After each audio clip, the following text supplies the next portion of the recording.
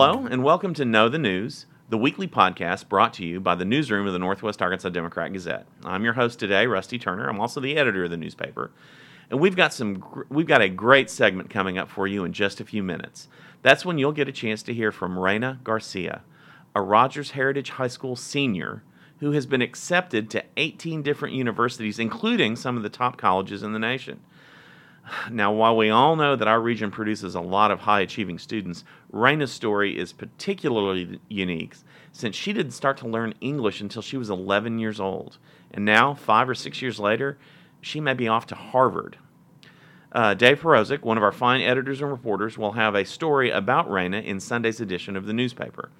On our podcast today, you'll hear from both Reyna and Dave about her remarkable journey. But first, I want to tell you about some of the other great content we'll be bringing you, our subscribers, over this weekend. Ron Wood will tell us all about how things are going at the Northwest Arkansas National Airport, a year after COVID-19 caused the bottom to drop out of the commercial airline industry. Are things back to normal yet? We'll see. Doug Thompson will have a story about the local jobs market and how well it has rebounded since the pandemic shutdown last spring. We'll see how local businesses are doing and hiring the people they need as things start to return to normal, and we'll also check in with some folks who are still looking for work. The high cost of building materials are causing Springdale officials to rethink how to spend federal community development block grant money in the coming year. Lorinda Jenks will tell us all about that. In our What's Up Entertainment section, check out the cover story, which details the upcoming season for the Walmart Arkansas Music Pavilion. It's going to be opened again this year after being shut down for a year for COVID-19. In sports, we'll have a preview of the Hog-Eye Marathon, along with our usual array of coverage of college and prep sports. Check out our podcasts on our webpage at nwaonline.com and stay up to date with the local high school sports scene and with the Razorbacks. Now I want to circle back to our story about a remarkable young woman, Reyna Garcia. She's joining us here on the podcast today. Welcome, Reyna.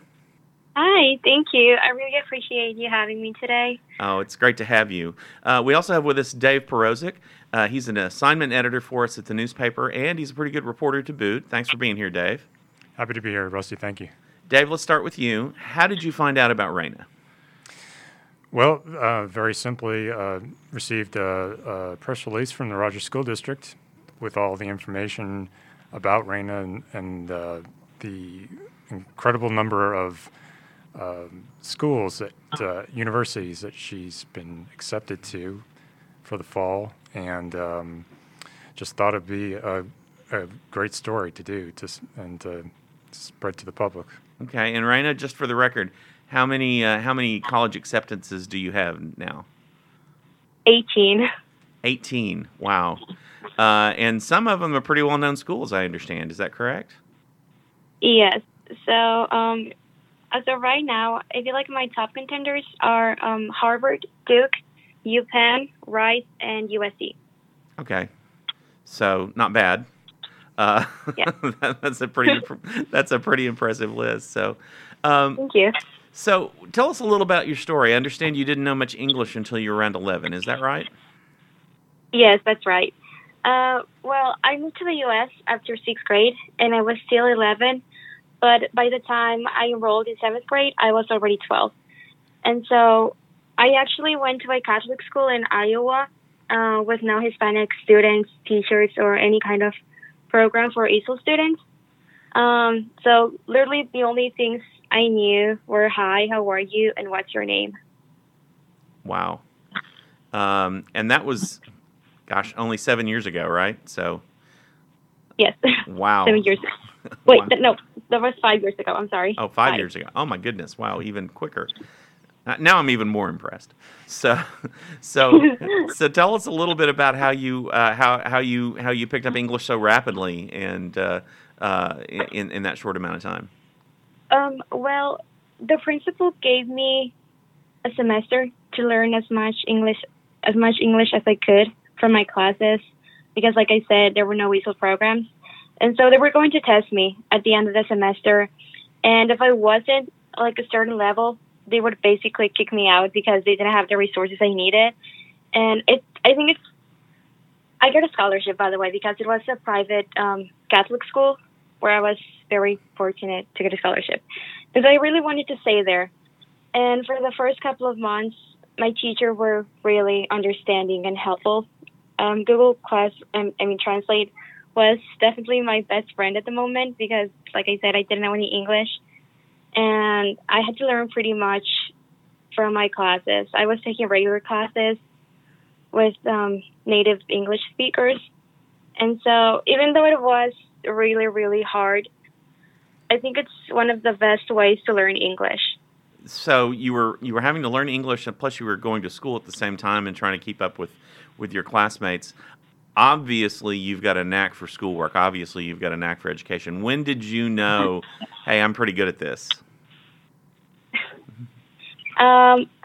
Well, I don't think there's like a specific moment that I can point at because I've always had like this urge of doing schoolwork since I was a child. My mom says that I was incredibly curious. I was always asking questions about everything. However, when I moved to the U.S., I did realize that I was making an enormous sacrifice, that I had a goal in mind, and I just wouldn't rest until I achieved it.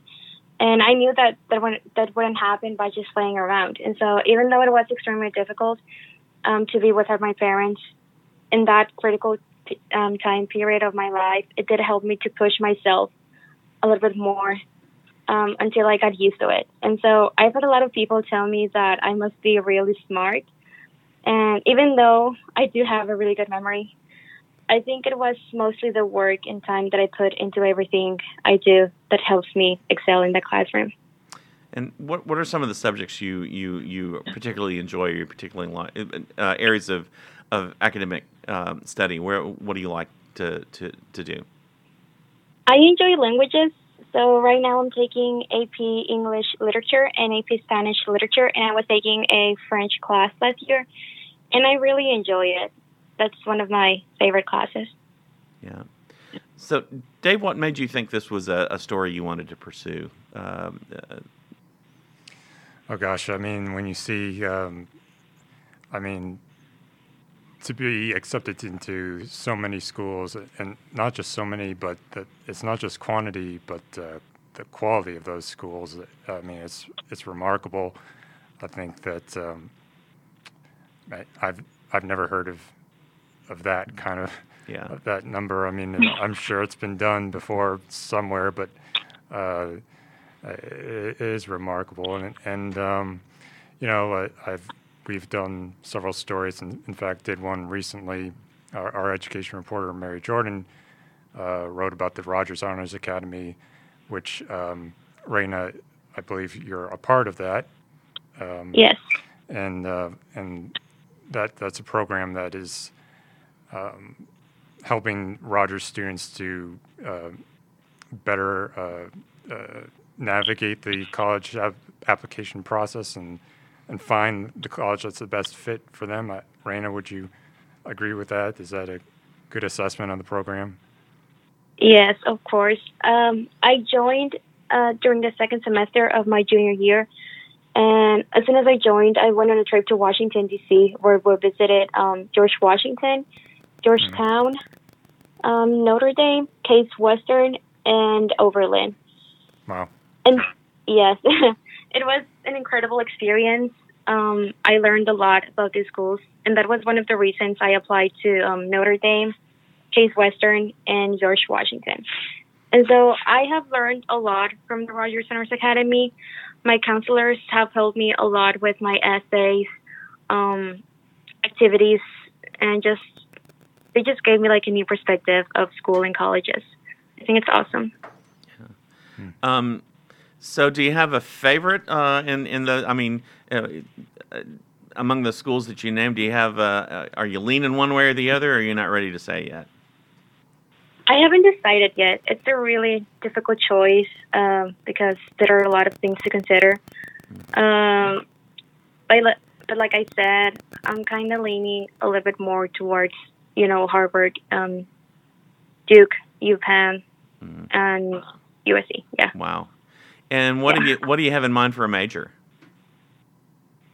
I I really want to do international relations, but I also so I want to double major. So it would be awesome if I could double major in international relations and Latin American studies.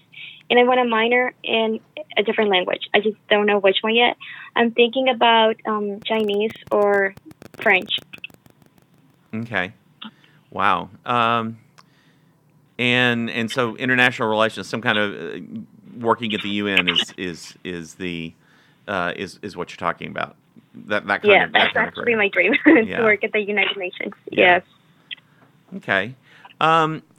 So what would you say to a student who's in similar circumstances as you, who has a bit of a language barrier as they're coming in as a young person? What kind of advice could you give to a child in a similar circumstance?